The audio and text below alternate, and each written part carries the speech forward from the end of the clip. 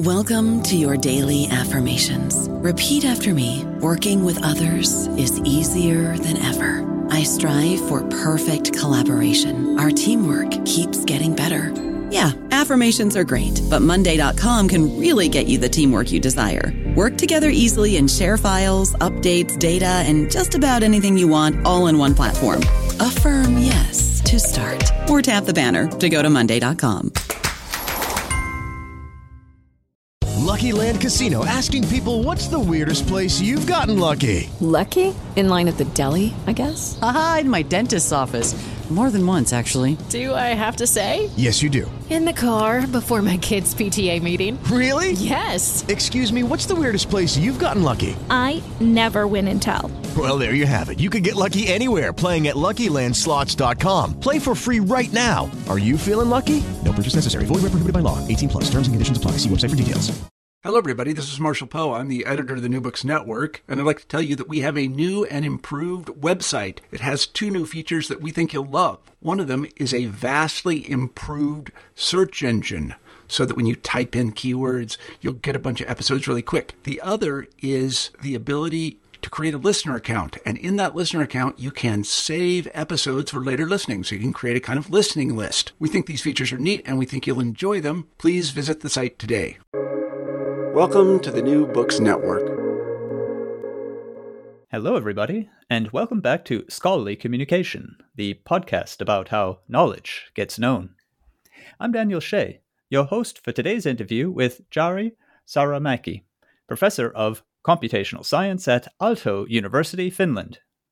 His book, How to Write a Scientific Paper, an academic self-help guide for PhD students, was self-published in 2018. We all have our own little habits when it comes to writing. Some of us would be very reluctant to share that the words don't hit print until we've touched the nose of a childhood teddy bear, or that we won't sit to write unless we've yoga breathed for 10 minutes. Be that as it may, those are habits bordering on the compulsive. If they work for you, fine, keep them. Writing is compulsive in its own way, so if I've described you, you're doing well. But how about bigger habits, like the sort which may serve more than just the compulsiveness of the writing act, the sorts of habits that will actually help a lot of people write more efficiently and more effectively? Are there such habits? And if yes, what are they? Well, after reading Jari Saramäki's How to Write a Scientific Paper, I'm convinced that such bigger habits exist, and I'm going to presume as well under which general category these habits can be subsumed, and that category is habits of mind. Now, a lot's been written about what should be going on in a writer's mind when writing. You should just let your thoughts flow. You should amass text and feel you've accomplished something. You should be executing an outline in your every turn of phrase. You should never put off to tomorrow what you can do today. You should, you'd best, you really have to. And this hail of prescriptivism, Helen Sword spoke sense when she said, and I'm paraphrasing, every writer needs to find out for themselves the process that works for the task that they have. I believe that. But I also believe, again, after reading Jari Saramäki's How to Write a Scientific Paper, I also believe Jari. I mean, just hear what he has to say. Most of us struggle with every paper we write. Science is hard, and so is writing. Together they are harder. If you are a PhD student, you can add in a lack of experience as a researcher and as a writer. And when you combine all that with the usual time pressure, it is no wonder that the blank document in front of you looks like the north face of Mount Everest. That is flawless in logic. Flawless in logic, too, is Jari's proposed answer to the problem. Plan. P-L-A-N. Plan. People don't climb mountains without planning ahead of the climb, so why should people be writing scientific papers without planning ahead of the scribbling? Again, there is a lot of wisdom in the advice that each writer must find their own way, a lot of wisdom. But Jari, speaking as a scientist and to all scientists, reminds us how finding things, like a way, like a pen, like an answer, like a reference, like a cup of coffee, finding things demands time. And time is, well, the one thing, the one resource that no scientist has. And there's no funding body who can provide time, no mentor who can teach time, and no computer code that can digitize create time. Time is science, because the more clock you have, the more results you have. So perhaps the strong suggestion, or really recommendation-like command, that a scientist first plan and outline before scribbling and drafting, perhaps this way of doing things already is the way that every lab and field researcher actually wants and needs. Jari Saramäki, in his book How to Write Scientific Paper, certainly convinces. Because again, just pursuing the logic of planning stage, writing stage, Jari says a plan enables you to get work done, even if you've just got 15 minutes between steps in a lab procedure or steps to the next lecture hall. Listen to what he has to say. If you have no plan, it takes all of those 15 minutes just to remember where the paper was supposed to be going. But when writing with a plan, you can just have a look at your notes and immediately start turning those notes into sentences. This way, you become more productive. Okay, sign me up. It's great. The beauty of the logic is, like all beauty, simple. And to the scientist versed in logic, that is, all of them, Jari's imposition on your erratic writing habits will go unnoticed, and so be no imposition at all, because where you'd been writing with your mind racing but your fingertips resting on the keys, you will now be writing with your mind enjoying the fruits of good habits and your paper communicating science with clarity, structure, and excitement. So let's begin today's episode. Jari Saramäki and How to Write a Scientific Paper. Jari, welcome to Scholarly Communication. Thanks a lot, and thanks for having me. Mentoring and mentorship. Those are the opening words and ideas of today's episode. That's where I'd like to begin. Because when I picked up your book, How to Write a Scientific Paper, and read the subtitle in particular, an academic self-help guide for PhD students, and then read the dedication for my students, and read as well the frankness with which you talked about the common struggle of all PhDs to learn how to write.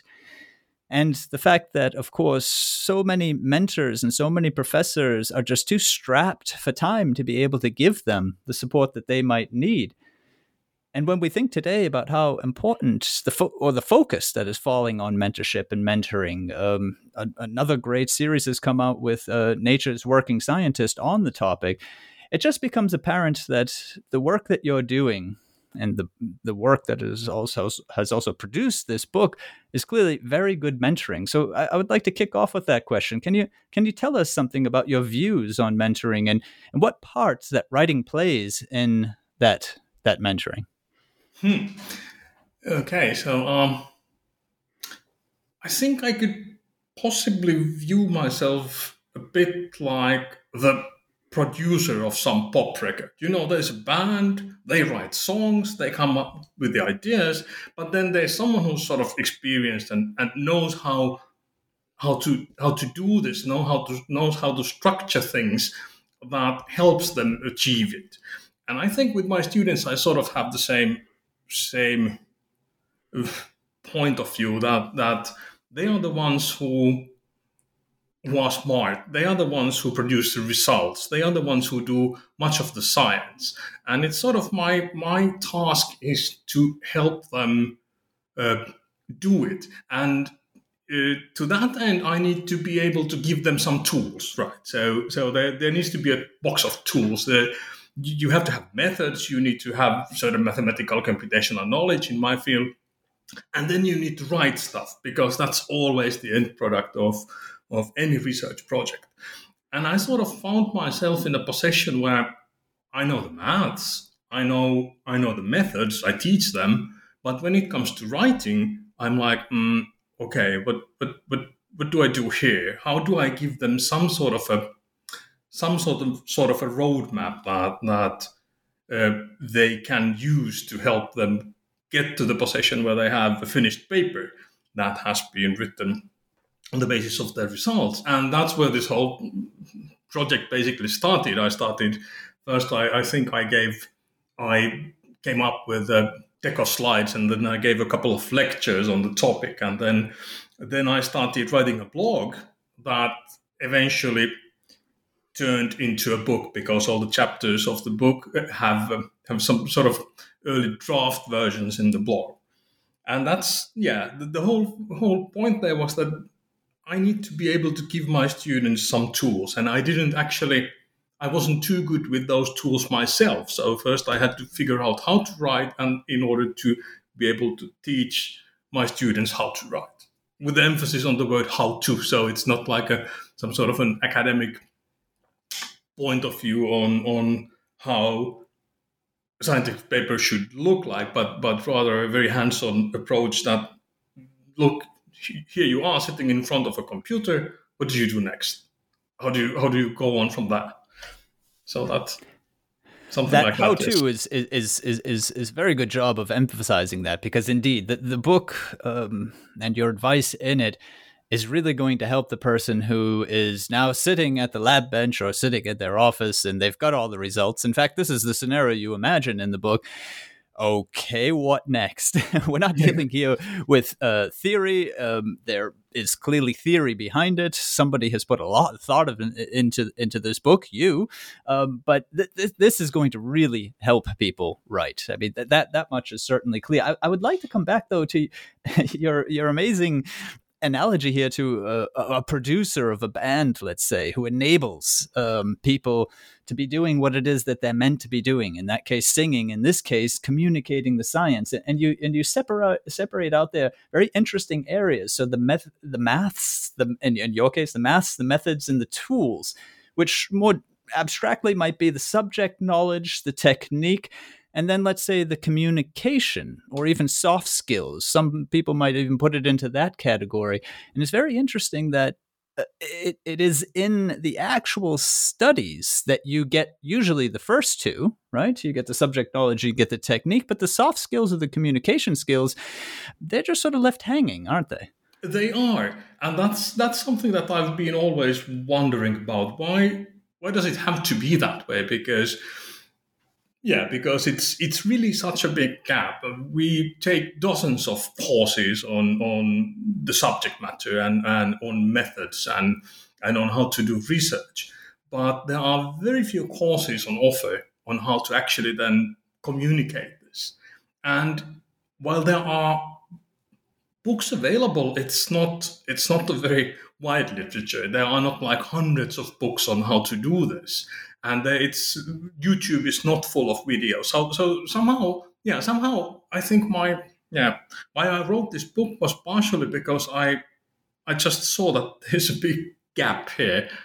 There's something that students need, but they are not given it.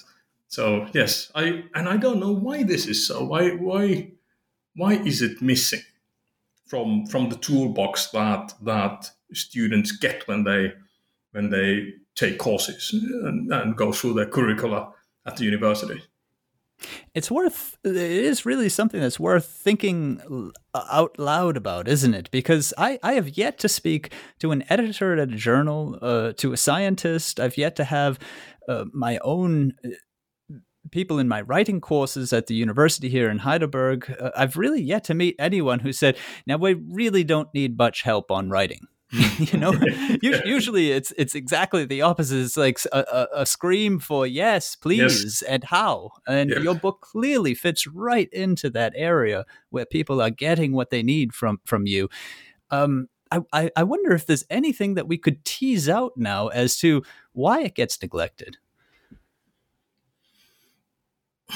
Yeah, I wish I could answer that. So probably, at least in fields of science like I work in, it's the people who both design the curricula and teach the courses might not be able to teach writing themselves. That's one, because it's sort of, there is a sort of a history, so that the professors like me who are teaching students have not taken those writing classes either. So it's pretty difficult for us it would be pretty difficult for us to give writing classes or design parts of the curricula so that it's about communication. I think it has to do with this tradition that we kind of repeat similar curricula as we we took ourselves when we were young. Maybe it's something like that. So there's a history, and it's sort of just, this is how it has always been. That might be part of it. And that makes it much harder for us to try to change it, because we are not experts. We write, but we often don't have any formal structure or any formal knowledge about how you do it. And that's, once again, this was one of the reasons why I wrote the book.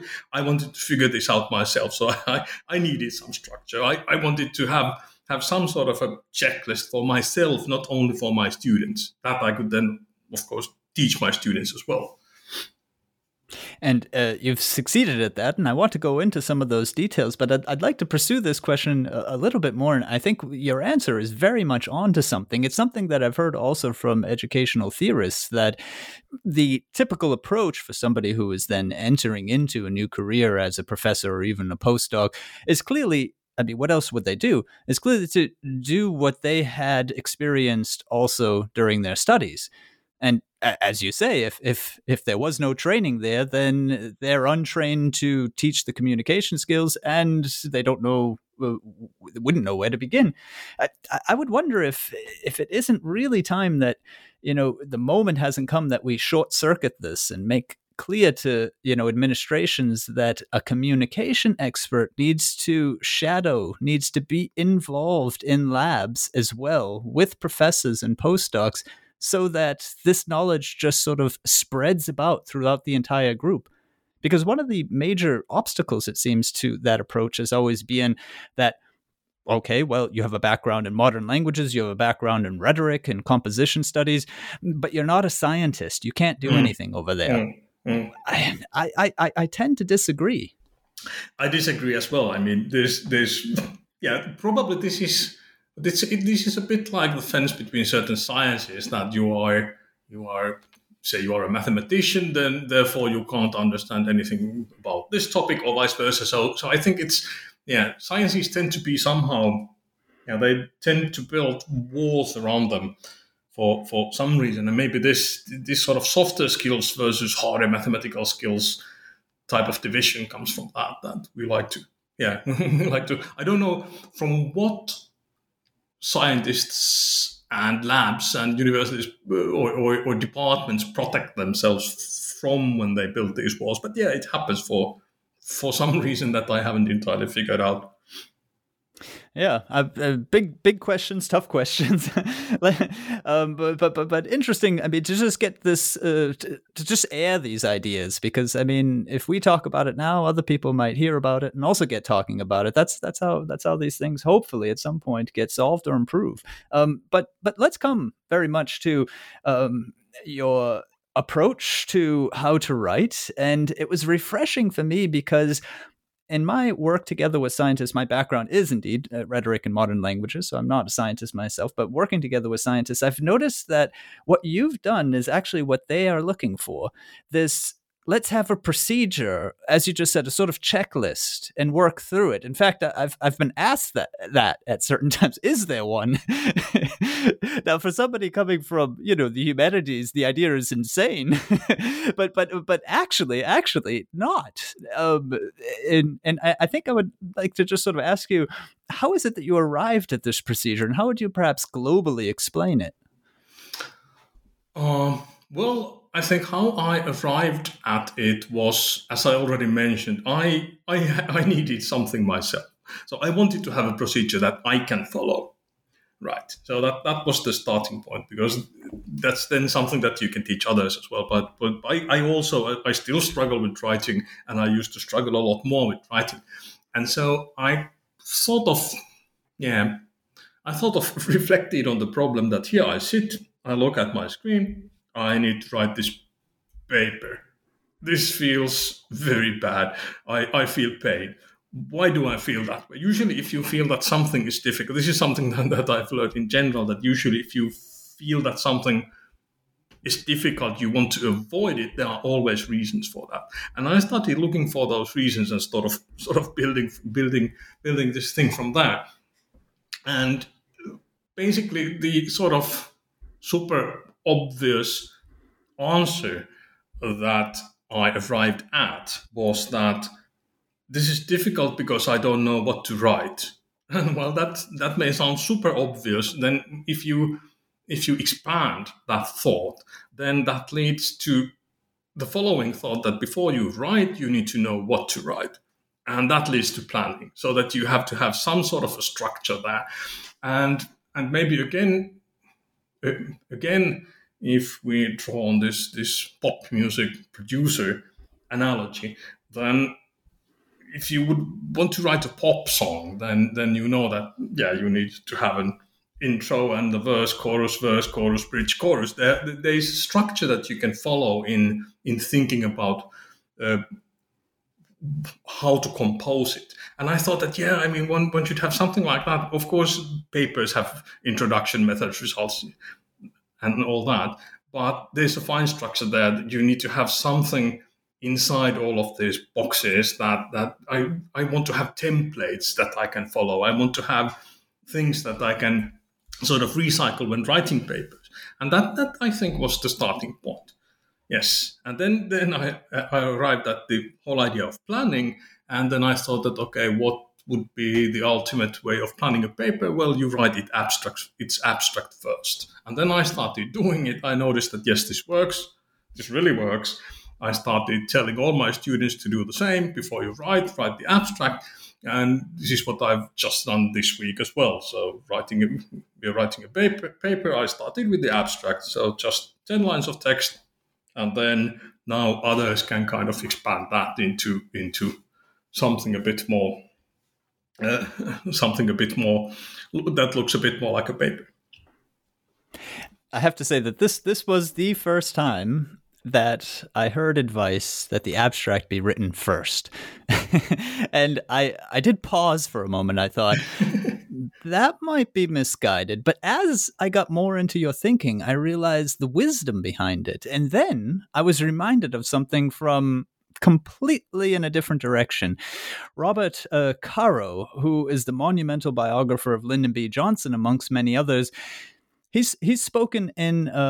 so this would be from the literary corner. He's spoken in the Paris Review. And in the office where the interview was held, there was one wall dominated by a bulletin board. Now, I'm going to just ask for your patience. I'm going to read just a few sentences from this interview because it speaks so directly to what you're talking about. And I'd like to explore this idea of abstract first. This is what Robert Caro says to one of the questions about how he writes and how he plans. He says, "I can't start writing a book until I've thought it through and can see it whole in my mind. So before I start writing, I boil the book down to 3 paragraphs, or 2, or 1.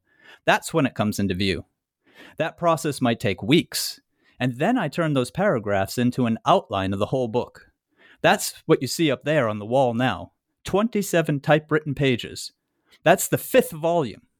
Then, with the whole book in mind, I go and I type out an outline of one chapter after another, and so on. I'll break it off there. The point is clear, though, and he's talking about a 5-volume book, which is a biography of Lyndon B. Johnson, but it just rang so true to me as what you're talking about as well. And this sounds really familiar. This sounds super familiar, because I think that you could write, and many people do write, literature by the seats of their pants, so they just improvise, they just wing it. They don't know where the story is going. But with science or with non-fiction writing in general, I guess, you need to have a pretty good idea of where you are going in order to get there, right? Yeah, and it's one of those points of sort of cross-fertilization that you see here, somebody working in a non-fiction area, which is clearly more, distant from the sciences, and yet the writing technique still shows up so clearly that I think that the general advice on leaving the abstract last has probably been motivated by the fact that, well, you can't know exactly the message you want to include in your abstract until you've figured out the message by doing the whole paper. But your advice is actually much the opposite. You can't really write your paper very efficiently or effectively unless you know that message first. Yep, that's what I'm saying. And that's why that's why spending a couple of weeks on the abstract or a couple of weeks on the stage before the abstract is perfectly fine, because you need to go through your results, you need to think what the message is, you need to kind of refine the message, you need to see if all the results you have support it, and sort of build a bit like a court case, that this is what I want to basically say, and I need all the evidence for that. Do I have it? If I have it, okay, then what would be the story? So how should I start it? And then you can encapsulate that as the abstract. So, yep. And I mean, I can already hear some listeners' thoughts screaming out loudly that, but the abstract, you can't write it first and then leave it in that state. And I think you would probably clearly be open to the idea that after having written the paper, adjustments can be made. Adjustments would be made all along. But I think what you draw attention to under any circumstances is the importance of the abstract. The importance of the abstract coupled together with its title. I mean, these two parts of the paper get quite a lot of attention in your book. Yep. And there, so... yeah, first of all, the point is that it makes your life so much easier. It's easier to write the paper where you already know where it's going. And this also kind of forces writers to focus on something, right? So because that's among young students, sort of unexperienced writers of science, it's pretty common that they try to cram a ton of different results into a paper. So that's especially in a field like where I work, where you can have 20 plots and all of them are somehow interesting, and then it's easy to write a paper that has 20 plots and that makes no point at all, or makes 20 different points. And you can even get a paper like that accepted. You can always get a paper accepted to some journal, but it's highly unlikely that it's going to become a hit, or that many people would cite it or read it. It's super difficult to cite papers that you can't remember what they were about, right? So it's much easier to say, hey, there was this paper that said that X is happening, and then it was written by. So it's much more marketable is sort of the wrong word, because this is not about marketability, but it's a bit more. Yeah, it's a bit more about how contagious a paper is. If these bits of information are very, very clear and very focused, it's much more easier to spread the idea than if the paper is very diffuse and contains a lot of results that don't basically communicate with one another. Yeah, that's certainly something I've experienced. Again, let's say the more novice writers, the people who are, in their first 2-3 years of their postdoc, the people who are also graduate students, as you say, I mean, this is also something you draw attention to. This seems to be one of those sort of fundamental issues involved with science when you go to write it. You've got the output of research, which is one thing, and you've got the communication of that research, which is another thing. I mean, we in the humanities have it easier. Our output of research is from text, and we put it into text. We're always in text, The sciences, though, they're in the world, and they need to turn it into the word, I mean, it sounds nice, but it's not easy. Yeah, exactly. Yep. And yes, and this condensing part is the difficult part there, I guess, that one needs to. It's not enough to have many numbers or many graphs or many things, but one needs to extract some sort of a meaning out of them, and then you need to cut some stuff out. That's basically it. Yeah, that's the difficult bit often. Yeah, and I love the words that you use, and other people use similar ones. I mean, story, narrative. You talk about it being marketable, contagious. Also, words that are in this family of sort of metaphors, things like networking and connecting and conversations. There's a lot of scientists whose hair raises at these ideas. They feel that, there's this dangerous simplification going on. And yet it's been my experience that communication necessarily to a degree simplifies, because what I think a lot of experts miss is that the only person who's ever really going to exactly appreciate your work the way as you do is you. So you have to figure out how to get it through to other people, and that necessarily involves communication/translation. Yep. Yes, absolutely. And they sort of, I can easily understand that if that the idea of marketing sounds a bit bad, because then you can think of a paper that's sort of overly commercial, and then very easily you enter or you go into a direction that it's no longer entirely honest. You try to maybe sell your results as something they are not. You try to overgeneralize. You write one of those papers that are actually not entirely honest. But at the same time, when you talk about something that's contagious and marketable, I have more like the idea of clarity in mind, and that's something that every scientist can sort of sign to. That yes, clarity is good, right? But if your paper is clear, if there's a lot of clarity, then it is more marketable and more contagious. It's easier to have other people read it or get excited about it or tell others about it. So I think that's more the direction that I try to guide people to with this book. I don't know about you, but I'm very busy and I don't have a lot of time to cook. That's why I subscribe to Factor. Eating better is easy with Factor's delicious, ready-to-eat meals. Every fresh, never frozen meal is chef-crafted, dietitian approved, and ready to go in just 2 minutes. You'll have over 35 different options to choose from every week, including Calorie Smart, Protein Plus, and Keto. These are 2-minute meals. Factor meals are ready to eat and heat, so there's no prepping, cooking, or cleanup needed.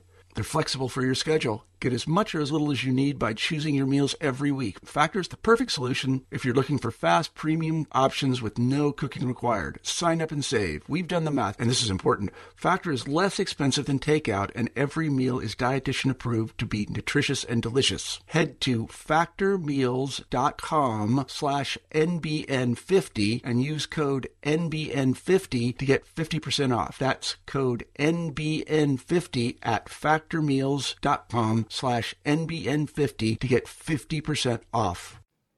And you provide so many great insights. It's so clear that you're working from within science. There's people who've written great guides who are scientists and who aren't scientists. You mentioned one of the are scientists, and that is Joshua Schimmel, as being also influential. I've just recently interviewed him. The listeners are welcome to check out the podcast. But what you provide as an R scientist, I find, is that just these wonderful insights, which are so helpful to people who want to help in the area of communication, or also people who are writing as young scientists. So this idea that you've just talked about, clarity and what it means, that idea that you bring up of primary transmission and secondary transmission, this idea that you've got on the one hand the person who's reading it, and this is who us writing studies people are always focused on, the reader, and you're saying, yeah, but what about the guy or the girl, if you like, in the hall who hears from somebody who's read it? The secondary transmission, that only happens when clarity is there. Yes, that's correct. These ideas come from my background as a network scientist, because already in pre-COVID times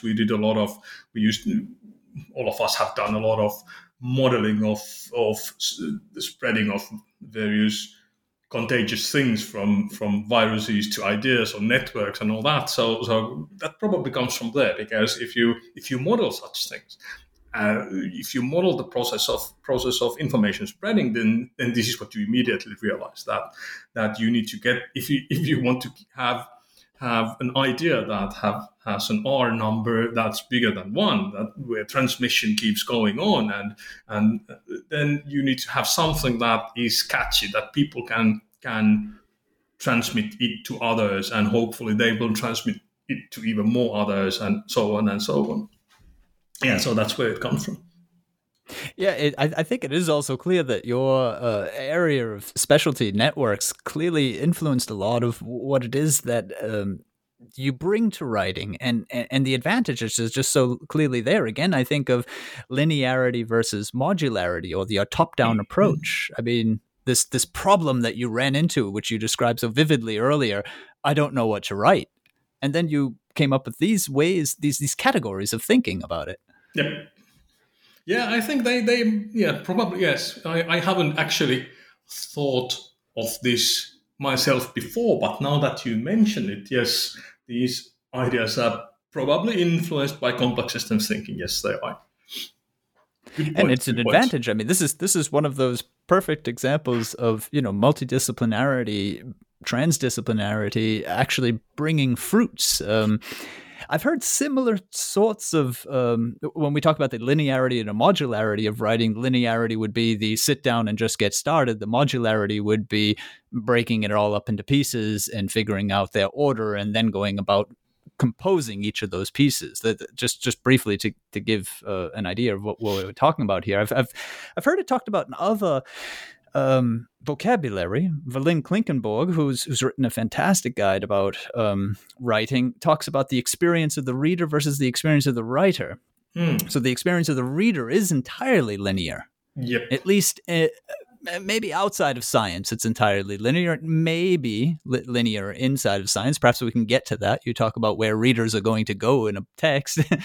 But the experience of a writer, one of the mistakes that writers make is that they think that, like the reader, their experience of the writing of the text need also be linear. And you're saying no, just like Verlyn Klinkenborg, no, it's modular. Yeah, that's correct. And this is again a connection that I didn't see before, but this is probably where it comes from. Yes, that when, especially when an inexperienced writer starts to write, they think like a reader. That's probably true. And that leads to all sorts of problems, like not knowing where this sentence is going to go, because then you don't know where this paragraph is going to go and all that. So yes, absolutely. Mm-hmm. And when you give us this more modular approach, you use another wonderful analogy, which is extremely helpful. You talk about filmmaking. Okay, so you've presented yourself as the producer in a rock band. This is probably also proof that this is an interesting read. This is a obviously very well-written book, but it's a book that you read quickly and get a lot out of. The filmmaking analogy also helps us write. Is there any way that you could perhaps illustrate briefly, just for listeners to get a taste of how this works? Yeah, and this has to do with the story aspect of a paper, and this is what Joshua Schimmel also writes about. So basically, a good paper is a story, because a story is a format that we are all sort of used to. Stories are interesting; they keep us going. They keep us wanting to hear what happens in the end. And if you look at a good story, whether it's a book or whether it's a film, where basically film scripts, especially if you look at Hollywood film scripts, they have a certain template, certain structure, certain flow, how things go. So you need to start first by sort of scene setting, that you introduce the characters, that these are the players, this is the world they inhabit, this is where it's all going to happen, right? So that the person who watches the film or the person who reads the scientific paper gets sort of familiar with the surroundings, right? So that, okay, this is where that's the world where I'm now located. And then you need to start building tension. In films, well, there are tons of ways of how to do that. In science, tension is questions. Right? So basically, you show that there is something that's not known, and that this matters, right? That this question answering this question serves some sort of a purpose, and we don't know what the answer is, or we haven't known before what the answer is, or that there are conflicting theories and all that. And then you build excitement, and then you bring the characters in a film to a point when there's this final resolution, when tension reaches its maximum, then you start battling Death Stars or whatnot. There is this release of tension in the end, and in science writing, this would be basically the providing all the evidence for your result, telling that this is my result, this is how the conflict is resolved, this is how the questions are answered. And then typically in a film after that, there's still a couple of minutes of something that it doesn't, Star Wars doesn't end when the Death Star explodes, but there's a couple of minutes where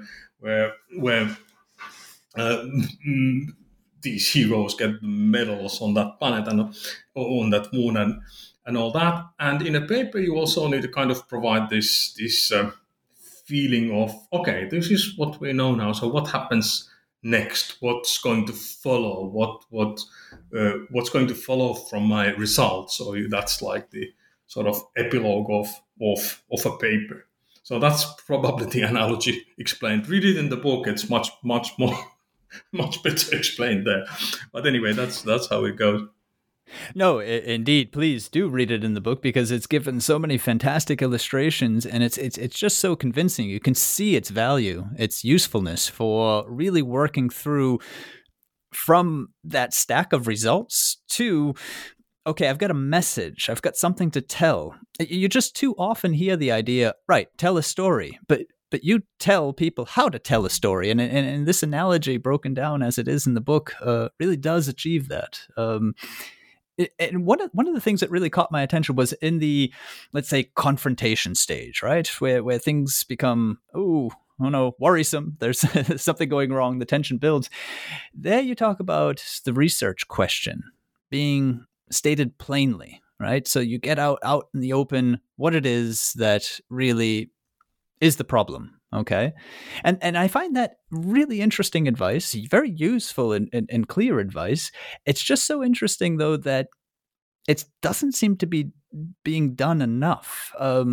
Bradley Alger, who has written The Defense of the Scientific Hypothesis, talks about there being in this area a sort of culture of evasion, at least in the biomedical sciences, where the question is subsumed, sort of covered. The actual hypothesis is not stated plainly.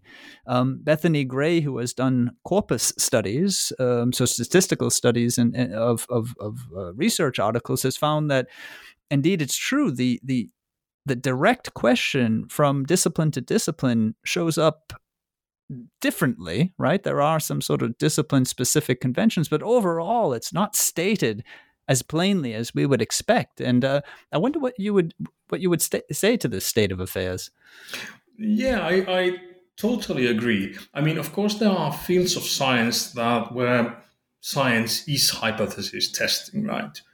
You can't always do that. Physics, for example, is not hypothesis testing. You can't build theories that way. It's something entirely different. So not all science can be formulated as hypothesis testing, or not everything in all science cases can be formulated. And in those sciences where hypothesis testing is not the norm and where it can't always even be used, I think yes, this is a problem that is often there, that what the question that's being asked is not entirely clear from the papers, and probably it hasn't been always entirely clear to the researchers either. And so I think that's partially because finding good questions is extremely hard. I think it's even harder than doing the research, especially in fields that are sort of mature, where a lot of scientific work has been done already. And this is actually something that it's always in the back of my head. If I would, maybe I should write the next book, how to find a good research question. But I haven't figured that out myself yet, so I can't write a book about it. But yes, it's difficult. That's part of the reason. And then when people do research that doesn't have a very well-formulated, very clear question, then the papers tend to look a bit like that as well. So yeah, I think, I think the problem comes from, it's not the papers, it's not having a well-defined research question to start with. And that probably has to do with the fact that it's difficult and it takes time to come up with one. Sometimes it emerges from your results, from your writing. You do stuff, then you see that, this is what I'm saying. So actually, this is the question I'm answering. But still, I think more time should be given to that question before one even starts. And that time can look rather unproductive. You just sit there and you try to figure out what it is that I'm supposed to be doing. And I think that can be sort of, it can feel a bit painful. That's maybe why people don't do enough of it. Yeah, it's not a scientist's perhaps normal modus to be just sort of staring out the window, pondering, is it? It should be, but these days it's less and less. Yes, but of course, when you write grants, then you need to have very, very precise questions. The thing is that those are normally not necessarily sort of real questions that you actually ask in your research.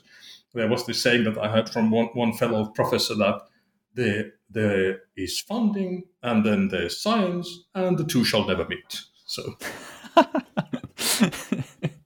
very good, or not, at least amusing.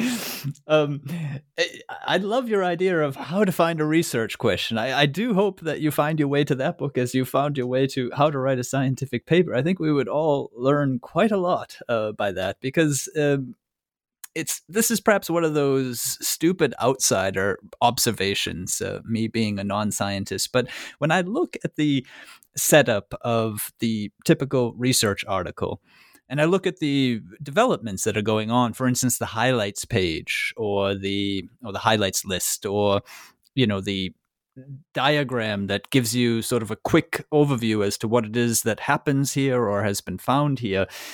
These are new additions to many research articles, and sometimes I wonder what would be better: more new additions and innovations, or let's say more consistent use of the aspects that we've already got. What I have in mind, for instance, is the title. Wouldn't the title be the perfect place to state your hypothesis? Yes, often it would. I agree.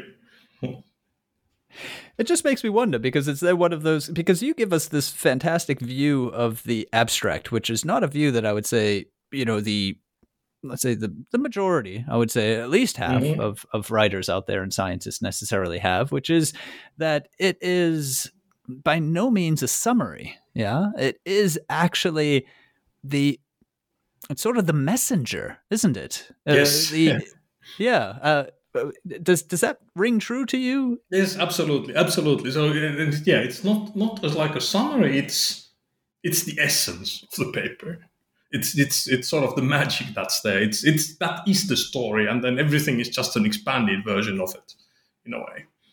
That's really great stuff. Yeah. And what I find also interesting is you spend a phenomenal amount of time, and it just shows also the importance on the results, on the figures and areas in the results. I mean, all of this talk that you have there about how to interrogate your results, how to make something of them, how to know where to go with them. Some of it involves staring out the window, which is okay. Yeah, we've seen that might be valuable.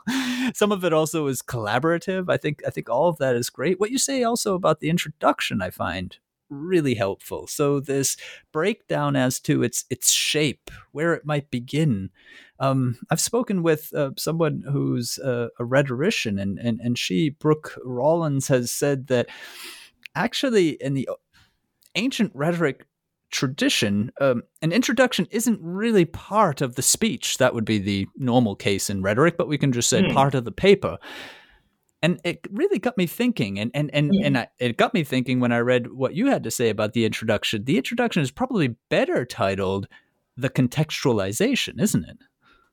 That's how I view it. Yes. So it's kind of, yes, absolutely. It tells why this paper exists, right? That's basically the function of the introduction. It tells why this paper exists, why does it matter, and who should be interested in it, sort of. So it's something that you could even think that it's not part of the actual paper. The paper is what follows. So yes, it's not the sort of sales pitch of the paper. It's more like contextualization. Yes, absolutely. And this is really interesting because the typical approach that I see, and this is also going on in the abstract, this is why I find that your advice is really so fresh and also so helpful, that the typical approach to the abstract and to the intro are to summarize, right? Mm-hmm. And you're giving an entirely different view. You essentialize in the one, and in the other contextualize, right? Why do we have which is following now this study? Yeah, I mean, this is great stuff. Yep. And that's also now, and that's relating to the film script analogy. So that this is the setup. So that this is where you show the characters and you show the world, and provide some hints as to why this world is interesting. Right? You have interesting things to say also about the discussion.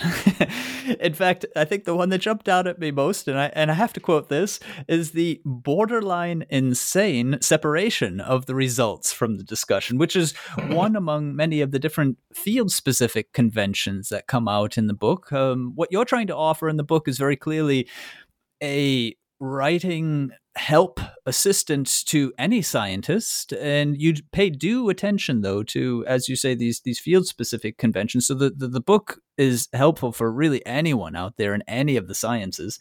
But to get back to my point, this borderline insane separation of the results of the discussion, that jumped out at me. I typically work with biologists, and that's normal for them. But what leads you to that assessment? No, I think this is frustration after writing with my students one of the network neuroscience papers that we've done, and in that field there is this super clear separation between results and discussion, and then there's general discussion at the end. Now, if you have a lot of results, say you have a paper that makes a point through 3 to 5 different results, and then you write it so that first you present result 1, that's like half a page to 1 page, then result 2, then result 3, and then after that many pages you start discussing the importance of these results. So it's like it's for a human reader, I think this is really difficult. On one hand, it's sort of, I understand the logic from the honesty and integrity of science point of view, that these results are just data. That's all that you have. That's data, and then you separate the interpretation. But if there's like a gap of 4 pages between the data and the interpretation, and then there are other results in between, it's just impossible to write. It's impossible to read, because the human mind doesn't really work that way, in my view. And that's why, for example, in say the type of computational sciences, network science, physics, things that I've worked in, it's much more common to basically present results and then immediately interpret them as you go. But in that case, you need to make sure that you kind of signpost that this is interpretation, that this is my view on what those numbers mean. But yeah, it's just this structure where you separate things really far is super annoying. It's a bit like often we get papers to review where the figures are at the end, and maybe you have separate captions at the end as well. And it's just, my brain just melts every time I need to jump across 8 pages to get to the figure that was referred to in this paragraph. It's a bit of the same.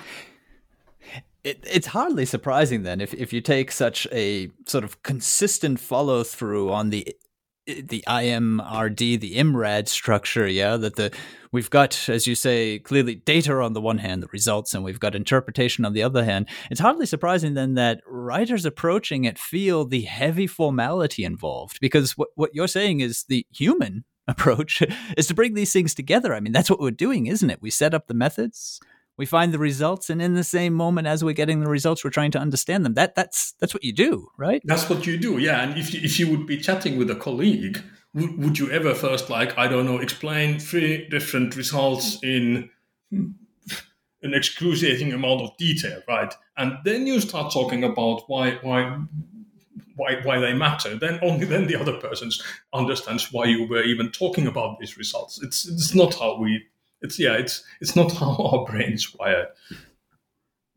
And it's probably another one of those cases where it's worth, sort of considering, well, what are the formats that we write in? How are they serving us and how not?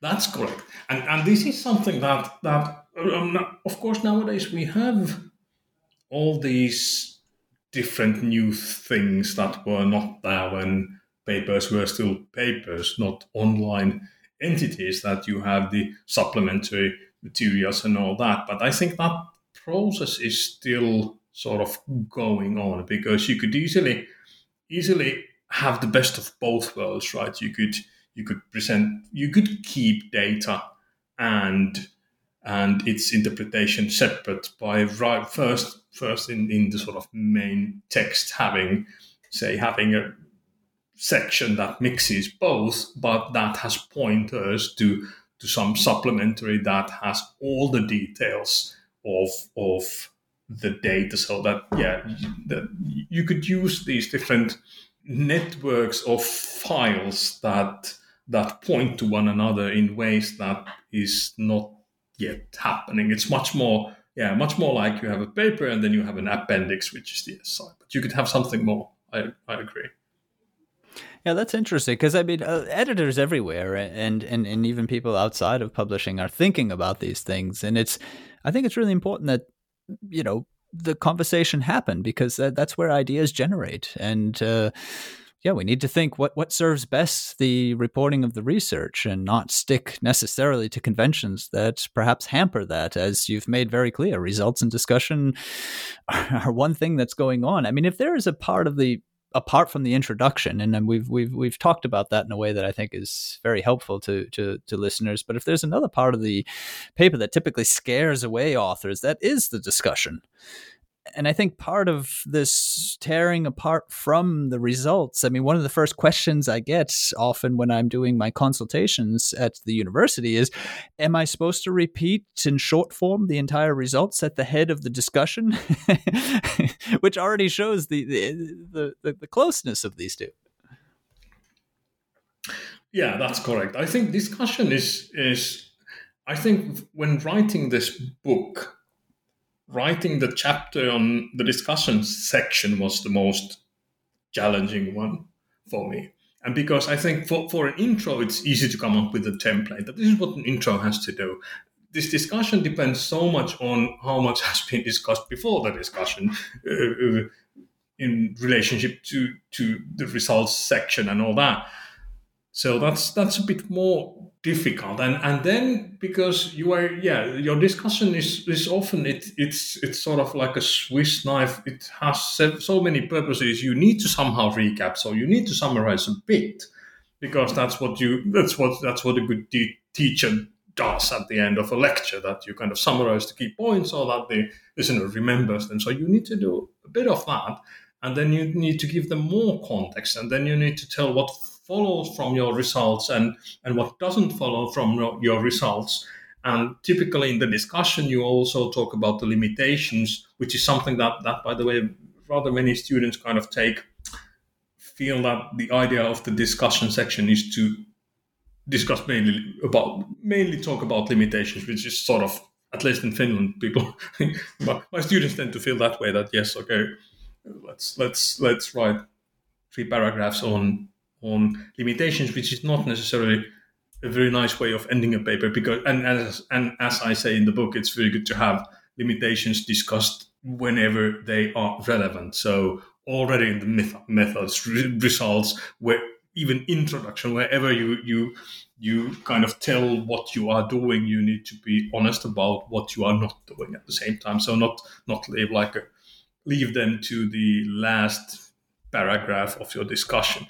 And then if you think in terms of a story, then you want to have a happy ending, right? So you want to have a discussion that when you read that final sentence, you feel sort of uplifted. You feel that this has end it on a high note. You get energy from the last sentence, and it should not be that more research is definitely needed. Never use that last sentence, because that's the opposite. So you need to say something in the end that kind of rings in the minds of the reader. So yeah, it's discussion section serves rather many purposes, and that's why it's a difficult beast in my view.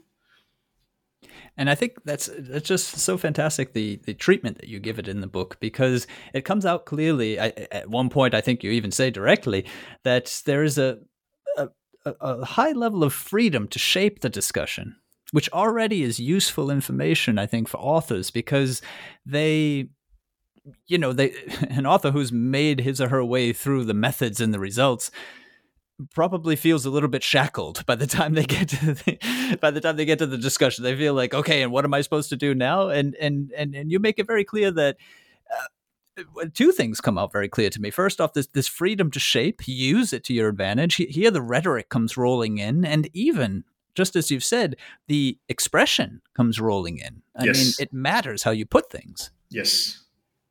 Yep. So yes, probably this section is where you have your most creative freedom. That's absolutely correct.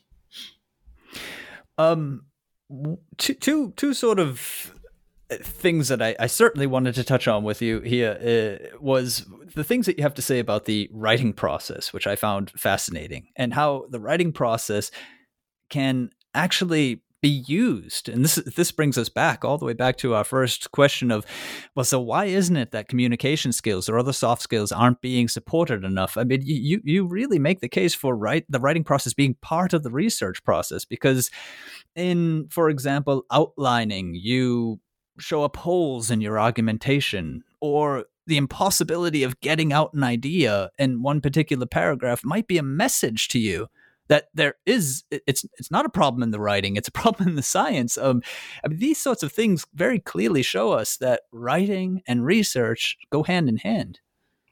That's correct. Because yes, there is this feedback loop now, and that's I think somewhere in the book I also encourage that even if you don't figure out what your story should be, or what your abstract should be, or what results to put in, you can then just sort of play a game of, okay, I'll pick this. I'll pick this result. Let's see what I can do about it. Let's see what I can write about it. Let's see how I can make that work. And when you do that, then yes, you may notice that, okay, this piece here, this piece of information is missing, or this is not convincing, or then you may actually make connections that you didn't think of before. So there is always this feedback loop. And I repeat, as I said already earlier, I think it's when something feels difficult, it's always a message. Then as a student, very often then you start feeling like frustrated and I don't want to do this. I'll rather go on my favorite social media or get a cup of coffee or something, and then I'll try again. I'll try harder, see if this works. But always when there's pain, it's a message. When you feel that something is difficult, then I think one should start sort of searching one's own soul. So what makes this difficult? What am I missing? Is there something that blocks me here? What's that piece of information? Is it that I don't know something, or do I need to get back and search for some more knowledge and information, or maybe I can't contextualize things. I need to look up things in literature. I need to do a bit of reading. But I think this is always a good idea to search your soul and try to figure out what it is that is creating this block somewhere. Also, advice that you give when talking about the review process. Another one of the areas, the editorial process, is also covered in the book. In the review process, clearly, criticism is one of those things that none of us swallow very well. And I think just along the lines that you're saying right now, you can gain so much from criticism when something is picked out as being hard to understand or perhaps irrelevant. It's a moment for you to do just what you've said. Okay, this is painful. You don't want to face it, but what if there was something in it? Just entertain the idea. What if there was actually something in it? You might have a chance there to sharpen your story, to do this or that. Exactly. And it may be something that's sort of trivial in that you simply have forgotten to mention something. And this is one of the most difficult parts of being a writer of science, especially for students, is that it's hard to realize what others know or don't know. And typically, the way this goes is that students tend to think that everyone else knows everything, which is normally not the case. And that's why they don't necessarily even explain all things in enough detail. So, but that's sort of trivial to fix. Just sort of put in those details, explain it better. Or then this may really be a hole in your argumentation. This may be something that you haven't considered, and that may require a lot of further thought, maybe revising the entire paper, maybe writing another paper, realizing that this was not the paper that you wanted to go for. So going back to the beginning of this whole iterative process. But yes, so you can often learn a lot from those criticisms.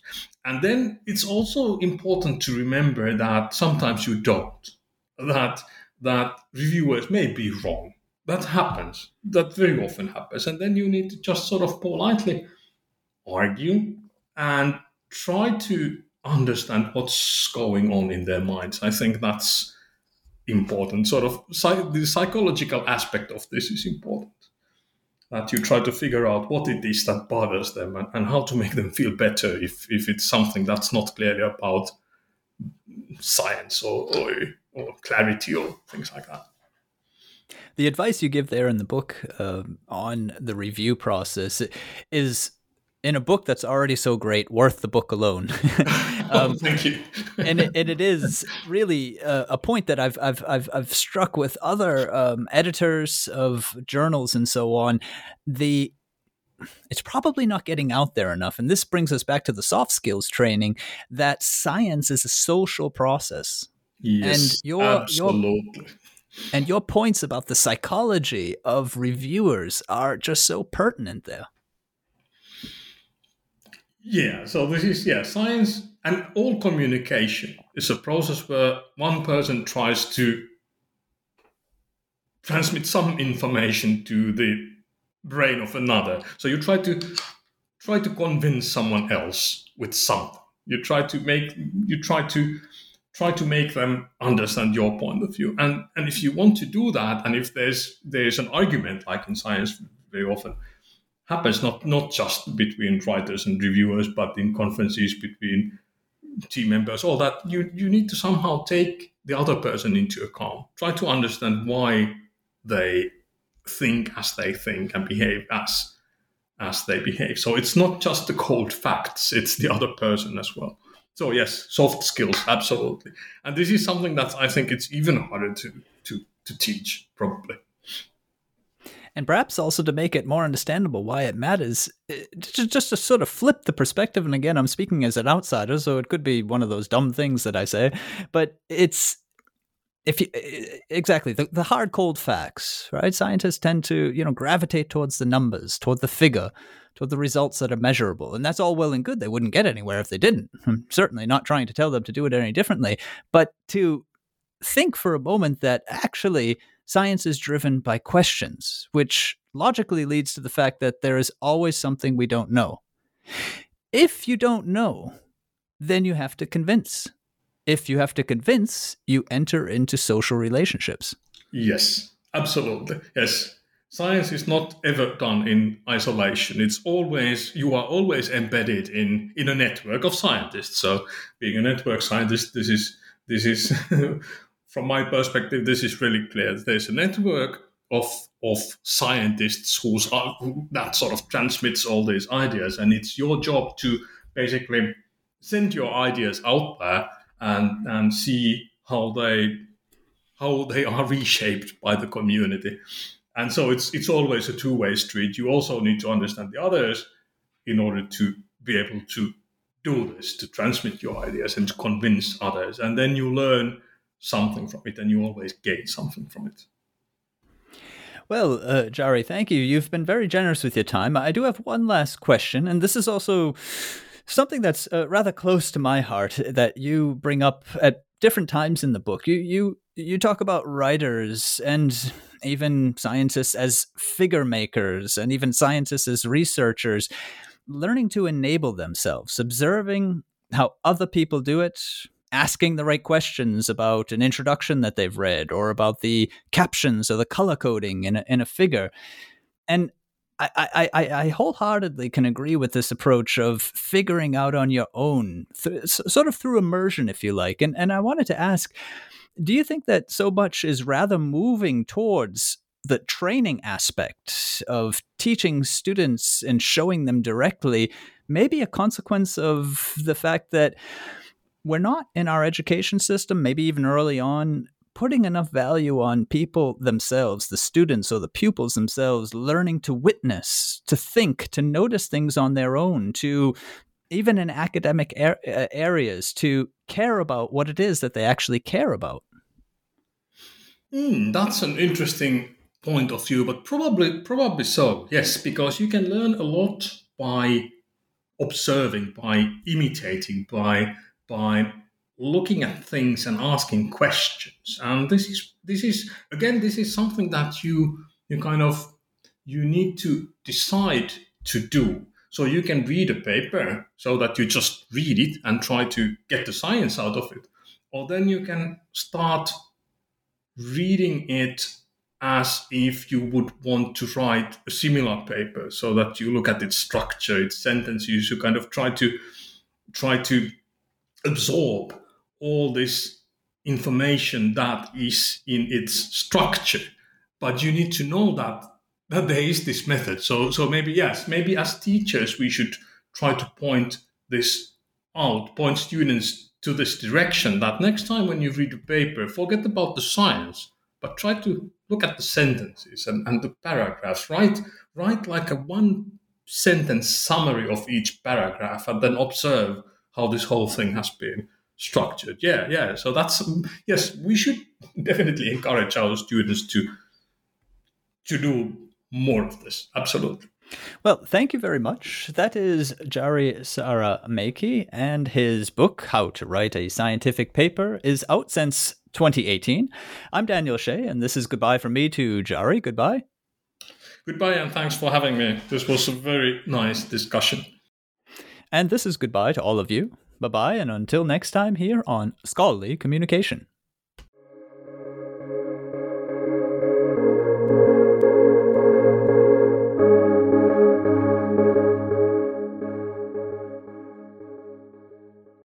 With the Lucky Land Slots, you can get lucky just about anywhere.